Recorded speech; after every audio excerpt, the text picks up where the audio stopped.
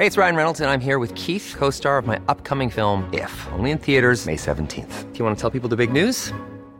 All right, I'll do it. Sign up now and you'll get unlimited for $15 a month and 6 months of Paramount Plus Essential Plan on us. MintMobile.com/switch. Upfront payment of $45 equivalent to $15 per month. Unlimited over 40 gigabytes per month. Face lower speeds. Videos at 480p. Active Mint customers by 531.24 get 6 months of Paramount Plus Essential Plan. Auto renews after 6 months. Offer ends May 31st, 2024. Separate Paramount Plus registration required. Terms and conditions apply if rated PG.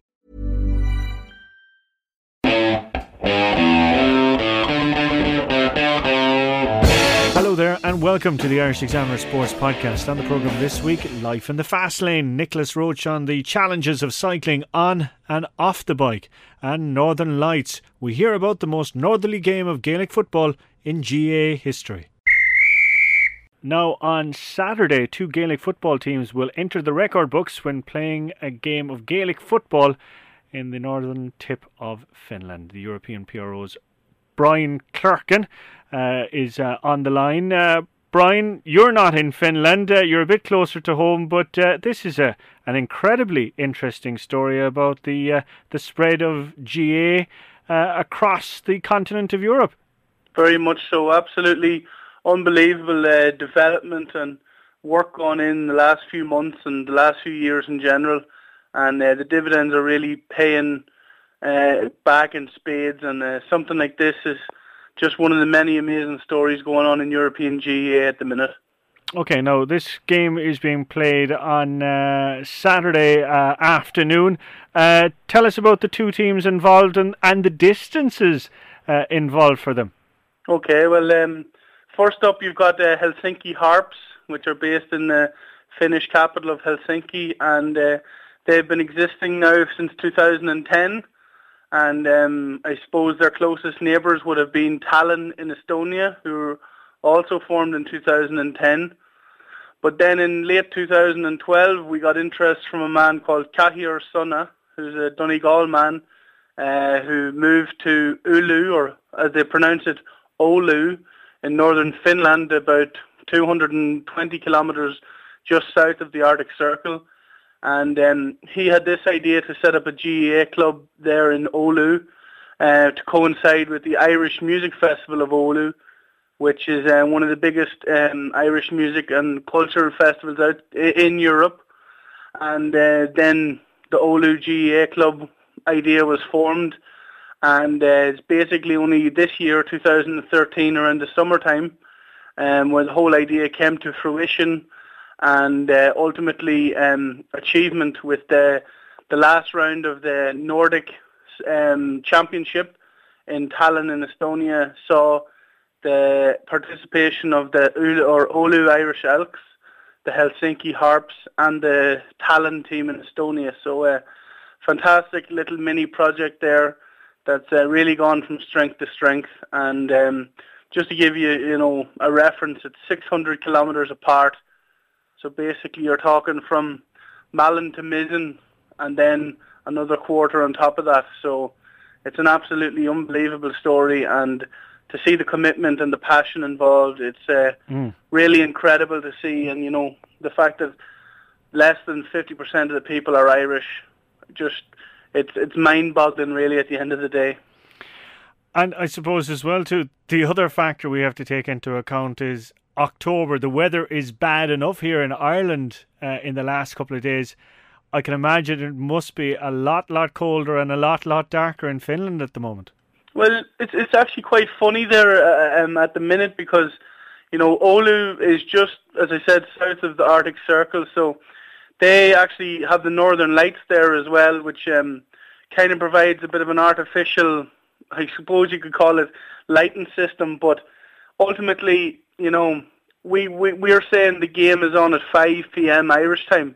It's actually 7 p.m. in Finland, so they're a good 2 hours ahead of us again.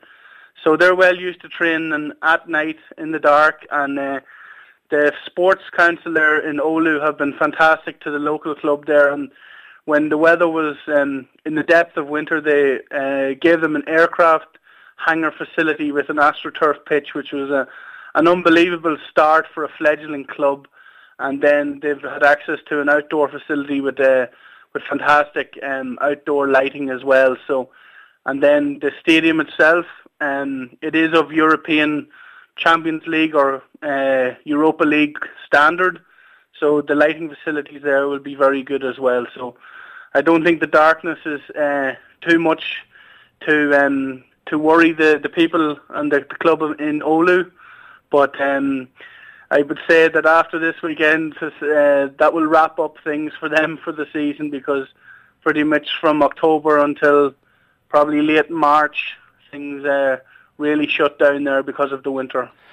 What is the attraction of Gaelic football and Gaelic games in general, do you think, amongst the greater European and, I suppose, greater global audience? Well, I set up my own club myself personally in St. Gallen in Switzerland, and I've seen local people and non-Irish people take to the games, and it really is a fantastic sensation or situation when you see people with wide, big eyes, like the kid on Christmas morning, and they just love how involved you are in the game and how actively participation you can be, and you're involved in it's short, intense games most of the time. So basically there's no hiding place. You use hand-eye coordination. There's an element of physicality without being like rugby physical. Then there's also the actual feeling of teamwork, short interlink passing, that unbelievable feeling of getting your first point or your first goal, and then ultimately becoming part of the culture and the background of Gaelic games. It's like, I use the word, it's like being hooked, and like I use it from the GAA being a drug, but a positive drug. And I know from parents personally, I've heard testimonies that they love how involved their kids are in the game. And the fact that, in soccer, for example, they can always give the star player the ball and he can blitz through the defence, where in GAA or Gaelic football, that the player or the kid is always involved. And, if you're a corner forward, that your goal is to get the goals. If you're a midfielder, your goal is to separate defence and attack and link them up together. And then the defender's job is to keep out the goals. So, the parents are really supportive of it, and then the locals are also very supportive of it, because they can actually go from a 0.0 to a ready playing position, especially in Europe, because they have hockey and Olympic handball and different sports like that are actually quite conducive to Gaelic football, especially. In terms of the facts and figures, Brian, around Europe, is it as simple to say that the upsurge in Gaelic games across the continent has gone hand in hand with the downturn in the Irish economy?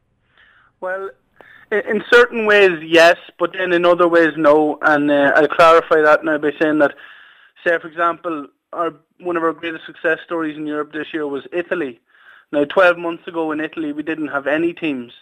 And then within those 12 months, we had 4 teams pop up in Italy. And 2 of those teams are completely native, so no Irish at all. And then the other 2 teams are maybe 1 or 2 Irish lads helping organise and facilitate the whole project, but they rely on the help of the locals to ingrain the club in the community and make the whole project grow as a whole. And the 2 Italian native teams are called Rovigo and Padova. And the Rovigo club was the first club formed in Italy. And, this came about when the chairperson of the club, Raffaello Franco is his name. He went to Ireland for his honeymoon in 2010, saw Gaelic football in Croke Park, and brought back a ball with him, got his friends going for a kickabout. They used to get together and watch games, and then the whole thing spiraled out of control into a fully fledged club where they hosted their first tournament there in just August gone past. So, in some ways the knowledge of the game really helps, but in other ways we've seen it just pop up, like from nothing, from no base, but ultimately to as much love, as much commitment as any GAA club in the world. And what's the relationship like then with you as an organisation and HQ, Croke Park, and the power base that's there? Okay, well, we're directly under Leinster Council, and they've been monumental there for our growth and development over the last 13 years. And then Croke Park, we have delegates on Central Council, and we also have delegates on the International Federation, which is a newly formed an association who are trying to, organise the GAA games globally and internationally. And it's good communication, it's good leadership, but ultimately investment in structure as coaching and referees and things like that. Because back when the club or the board was formed, things were very difficult to get going. But nowadays we have our own referees, we have our own coaches, and we run coaching courses and referee courses every probably 2-3 times a year. And ultimately it's that investment in structure and base that we're hoping to push on further for in the future. And finally, what is the next progression? What is the next step? What is the next big goal for Gaelic Games globally? Well, at the minute we have 91 active club projects now. That's fully established clubs and clubs in development. And we've also got a further 17 seedling ideas. So that brings us up around 108. That's our current number.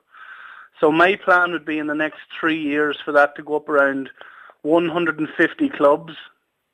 And we're currently active in 23 countries. And we also have about 5,000 junior members, so juvenile members. And that's mostly based in Brittany and France and in Spain through the language schools, etc. And now my ultimate goal would to be, to stay active in all those 23 countries and those 108 projects that we are currently involved. But ultimately for the association to colour in the gaps. And what I mean by that is that, we've got Oulu in northern Finland, we've got Gibraltar and Seville in southern Spain, we've got Galicia in northwestern Spain, and we've got 2 clubs now in Russia, in St. Petersburg and Moscow. So what I'd like to see us do is to fill in the middle, and France is probably our biggest area at the minute with nearly 20 clubs at the minute, and then we'd like to progress into Germany and Czech Republic, Poland, Slovakia, places like that we have activity but ultimately don't have a base yet.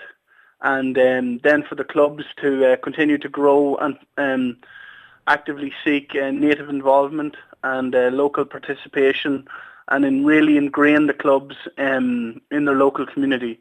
Like, we're under no illusions, we're only 13 years old as a board, and this is a long-term project, probably maybe a generation or two before I think European GAA will really, reap its rewards in the greater global GAA situation. And the question then, Brian, is will it be feasible in that we have a team representing London in the All-Ireland Senior Football Championship, we have a team representing New York in the All-Ireland Senior Football Championship? How far away are we from having a European representative team at senior championship level?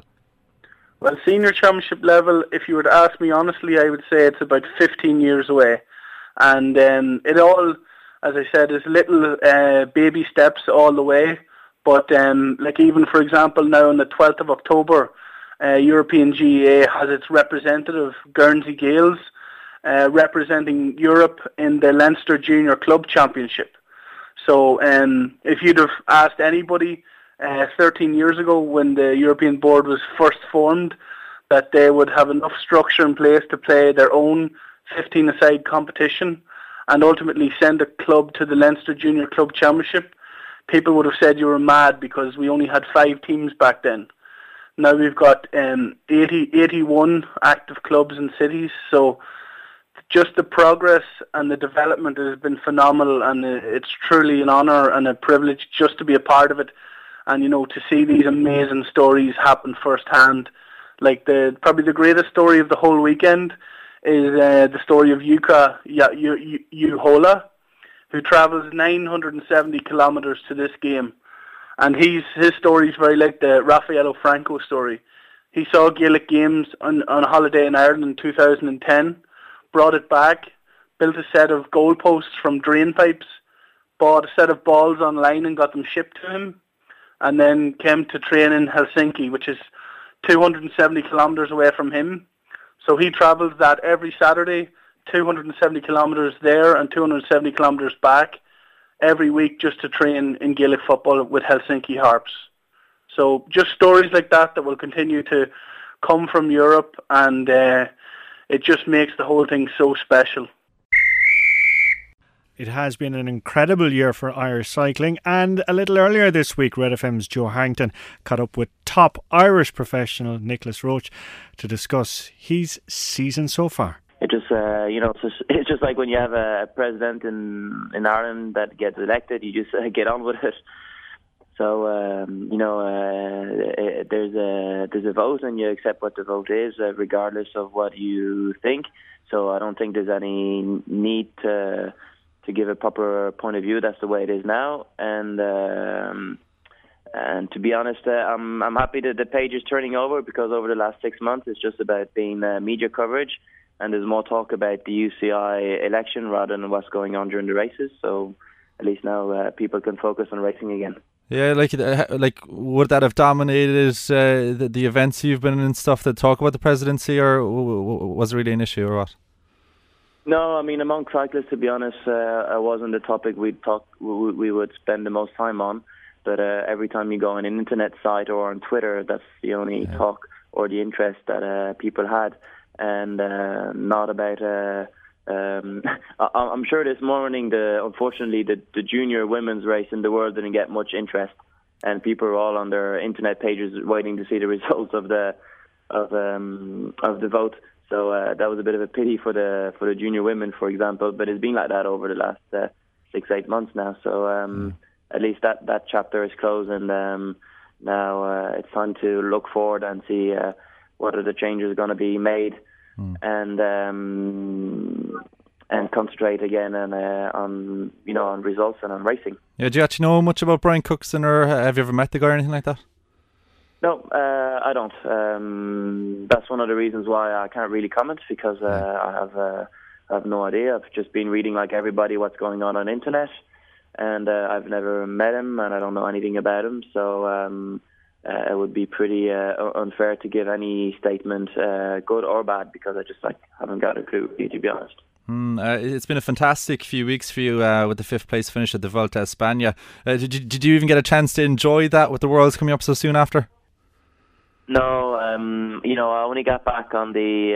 I suppose I did in a brief way. Yeah. On the Sunday evening in Madrid, we had a corporate event with Saxo Bank guests, and we were able to enjoy a couple of glasses of red wine on a terrace in the hotel where we were. So I would consider that as my kind of relaxed time, even though I wasn't in with the family or with the friends. I will do that in about 2 weeks after Lombardy, when I'll be just a bit more chilled. Unfortunately, like I said, I got back home on the Monday, and on the Thursday morning I was already out for the Team Time Trial World. So the idea was trying to stay focused for another 2 weeks. 2 weeks, it was long, but it's also needed, with Lombardy next week as well. And then I will have the whole winter to look back at the Vuelta and whatever the results, and chill out with some friends. I'm not sure you've had time to reflect on the Vuelta in a lot of detail, but did you feel you could have done it a little bit better, or were you very happy with 5th, or do you think that was just about right for the 3 weeks of riding? No, I think 5th was my right position. Obviously, at some stage I was dreaming of podium, but that's only fair. Yeah. I was in the position to dream about it. But I also knew that the 3rd week was going to be pretty hard, especially when you ride 2 Grand Tours. And, after riding so hard the 1st week and trying many things to go for the jersey, all that, I left a lot of energy, and I knew that sooner or later I was going to kind of pay it. And I never really paid it, but then I kind of, just stayed where I was, and trying to it was difficult to, I could only depend on a rider's crisis for me to improve my position in GC. And when you're riding against Valverde, Nibali and Rodriguez on Horner, there was little chance of one of these going in crisis. So I think fifth was my right spot. Yeah, I saw you tweeting your results down through the years at the Vuelta, and you said it finally broken into the top 5. How dear an achievement is it for you? It means a lot, even though it's probably stupid, because back in 2010 I was 6th, which is only just one place behind. But 6th is top 10, 5th is top 5, and sometimes it's just numbers and it feels really stupid. But I was way more satisfied with the way I even rode tactically this Vuelta than 2010. 2010 I also had a great chance to break into the podium when I was 4th on the eve of the last time trial. And I messed it up. I was wasn't as experienced as now, and I kind of panicked in the time trial, and I lost a minute and a half or something like that to the favourite. And that dropped me down a few places before the last mountain stage, where I eventually made my way up. But this time around, I was just, I was looking forward, and every day I was trying new things, and it was just a combination of getting the jersey or jerseys for the award for them, but also the stage win and everything. So this was a much better satisfaction than back in 2010, even though, like I said, the results was only just one place better. Yeah, like it's such a solid ride there, and a solid ride at the Tour de France as well. Are you surprised yourself how well your first year at Saxo Tinkoff has gone? Yeah, I was a bit disappointed with the start of the year, right. Where I've looked back a few times on it, and I've already commented a few times where I was just so excited and willing to do well that I think I misjudged my winter, and I came in form way too early in January and February, and I had top results in February. But the problem is, once we hit the bigger and more important races back in March, I was already lacking a lot of energy. So I paid that by continuing and not changing my race program. So it's kind of things that I have to look back as well. Where sometimes it would be just wiser to skip a race rather than to keep on pushing when the form is down. So that's one thing that I have to make sure this winter doesn't happen again. There's no point of being the champion of the training camp in January. It's way better to be productive in April. So I have to make sure this winter I don't get carried away like last year. But getting the first stage win and holding the red jersey and all of that, you must look back already and see there's such a hugely positive year. Yeah, definitely. Over the last few years, I've been so close in both. I was already second in the stage in the Vuelta in 2008 on the photo finish. I lost to Erviti. I was second in the stage in the Tour in 2009. And, I was also, last year I missed out on the leader's jersey in Sierra Nevada, where I missed out by 12 seconds on the red jersey when I was in the breakaway. Then Katusha chased flat out on the last few kilometres, and eventually they caught back most of the time. But at some stage I was actually taking the jersey about 3k to go, because there was only 30 seconds needed for me to take the jersey from Valverde, who had a crash. I don't know if you remember that day in the crosswinds. So I was pretty disappointed that day that I missed out on the jersey. But also this year in the Tour, I was only 8 seconds short of the yellow jersey on the day of my birthday. So that was also, I was also so close and so far. And then eventually, even the day that I won, I was only 8 seconds again from the yellow jersey. So I've been going around it for so long, but never actually making it. So it was such a relief to get it on that day. I actually, today now, looking back to it, I think it was actually better for me. On the day when I won, obviously it was like, oh crap, I have all the jerseys except the one that I really wanted, because I had the 3 jerseys except the red one. But looking back at it today, it was great to pick it up 4 days later in a different circumstance. And, it gave me that kind of second boost again. I was able to celebrate twice, in other words. Yeah, absolutely. Yeah, I know it was thrilling stuff, and everyone back here, I know it was just over the moon for you and stuff like that. Can I just ask you about cycling in the different races this year? Because I'm not sure if there's been more crashes this year, or is it just because of Twitter and stuff? Videos are being put online and we've more access to them. But in terms of that kind of stuff, like maybe the Giro d'Italia, a lot of tight streets and there was a lot of crashes there and stuff. Maybe the weather played a part, but just in general, have you noticed it being a little bit more dangerous this year? No, I think this year was, there's been a lot of bad crashes, but I think it's something, just like you pointed, it's just the fact that now we have access to all these really quick media, and just one crash just gets shared 50,000 times a day, so it's just that everybody knows about it. And even if someone crashes training, the next minute the whole cycling community has the info on their mobile phone. So I think this year, I think last year in the Tour there's been way more crashes than this year. Okay. There's been very few crashes in the Vuelta. Unfortunately, Dan was one of the ones that paid a really high price for his crash. But there was fewer crashes this year in the Vuelta. I can't really remember the Giro, but for sure I know in the Giro the bad weather was definitely a factor for the bad crash, just like in the Tour last year. Yeah. We had miserable weather the first week, and that was a big part of responsibility for the crashes. So yeah, globally I think there's been a lot of crashes over the last 2 or 3 years, but this year more than the other two, I don't think. I think that's kind of roughly stable. Just wanted to quickly ask you about the support as well, because I was out at the Tour de France and we were in Mount Ventoux that day up at Irish Corner and all of that. Have you noticed a significant increase this year in the Irish support, or maybe a slight increase? Every year has been increasing over the last, since I'm riding the Tour back since 2009. Every year I realise it's just more and more Irish flags on the side of the road.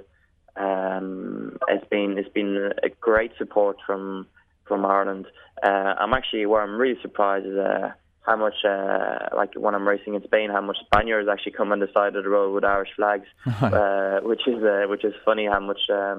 I think it's just the fact also how popular just Ireland as a global nation is, kind of popular outside of the country as well, And like you go up the Longibu and you see all these groups of Spaniards with a Guinness and leprechaun hats.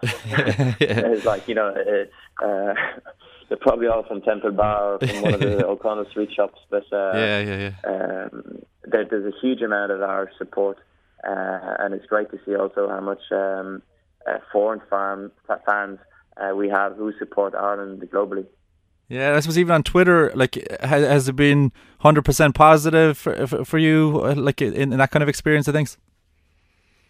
It's never 100% positive. You always have people who criticise you or put in doubt your performances or whatever. Regardless of the numbers or the facts, and like I said, when I won, I put on internet on SRM all my data, and you could see that I was not even doing 6 watts per kilo, and there was nothing Superman about that. It was just the race circumstances, and but there's a lot of support globally, and there's also, like I said, you can't please everyone. There's always someone who's going to look at you with the wrong eye, by jealousy, by misunderstanding or whatever. So obviously you get the odd tweet, which is not the most pleasant one to read. Yeah, do you find it hard not to react? Initially, yes. When I started with Twitter, I was very reactive to a lot of the tweets. Now I stepped back from it, and I've realised that I can't please everybody. Not everybody is going to like me, and they have a perfect right not to like me. And as long as I do my job right and I know what I'm doing, corresponds to my character and whatever. If you don't like me, you don't like me. That's not my problem anymore. And I don't get offended. It's your right not to like me. Okay. But like I said, globally, I have a lot of support, which is great, and it does make a bit of difference sometimes. Just to know that you've so many people backing you up. And like I said, now I just kind of step back from those who take the time to criticise me. Yeah, big time. You mentioned you're going to do the Giro de Lombardy next week. Will you go to Beijing? No, Beijing was initially my race program instead of Lombardy. I was supposed to have a week to kind of chill out after the Worlds and recover more than chill out actually, and then get ready for China. But coming out of the Vuelta, I could feel the form was there, but there was not much left in the tank. And I felt that holding the form for another 2.5 weeks was kind of possible, but pushing it for a whole 4 weeks might have been might have been too much, and I didn't want to go to China and have a bad race. So I was kind of saying, all right, I'd rather just stay focused until the Worlds and push it onwards to Lombardy, and then just close the season there rather than trying to struggle to hold form until China and maybe not even perform there. I just want to look to 2014 very quickly, Nicholas. The Giro starting in Belfast, it's going to be very, very special. Would it be nice if you were team leader and Daniel Martin was team leader at the start of that? Yeah, that would be great. And, potentially we could even have Philip on Team Sky as well. Sky, yeah. So there's a great chance of having 3 Irish at the start of the Giro, which would be fabulous for the whole three of us. It's you don't get many occasions when a Grand Tour starts in your home country, so that it would be a fantastic experience. I haven't officially spoken about my program with my team yet, so I'm going to have a chat and see if we all agree on that. But hopefully in the back of my mind, my goal next year will go for the Giro rather than the races later on in the year like I did over the last few years. Have you actually spoken to Philip since he signed for Sky? No, I've sent him a text when I read that he had crashed and broke his collarbone, so I sent him my support, and I was looking forward to catching up with him this week, and I just told him that I'll speak with him in the winter or when things get quiet, and that was it. Yeah, it's an exciting move for him. You're coming to Cork next month, coming to Middleton. Can you tell us a bit about what's going to be happening? Well, last year we started with a little cycle down in Middleton. This year it's gone a bit bigger, and there was a question and answer. But this year we have a whole day event, and backing up with a charity, and it's gonna be a good day. Spending some time with the younger kids in the morning, and then with the sportives in the afternoon or late morning, and then in the evening there's going to be a question and answer dinner with some probably some raffles and prize givings, and I'm really looking forward to it. It's one of the times in the year where you can actually spend time with your fans, and I think it's so important to communicate and to talk with them and to spend that little time. Like I said, we have great support during the year, and that having those days is a way to say thank you to them and to keep them all set for next year. There seems to be kind of a real growth in cycling in Cork. Eddie Dunbar is out in Florence there now in the World Juniors. Do you know there's a passion for it down on Leeside? Yeah, that already when I was cycling back in Ireland, when we'd go down to Cork and Carrigan-Shure and race against famous Paddy O'Brien and all that. Yeah. It was already the good thing. And I remember that the races were pretty exciting at that stage. And like last year, we had a great little turn up, even though that the weather was miserable and it was late minute. This year has been really advertised and everything, and I'm pretty sure it's going to be a huge turn up and be a great day. And that's it from the Irish Examiner Sports Podcast. My thanks to our guests this week, to Nicholas Roche and to Brian Clerkin. We're back again, same time, same place next week. Hopefully we'll have your company once more for that.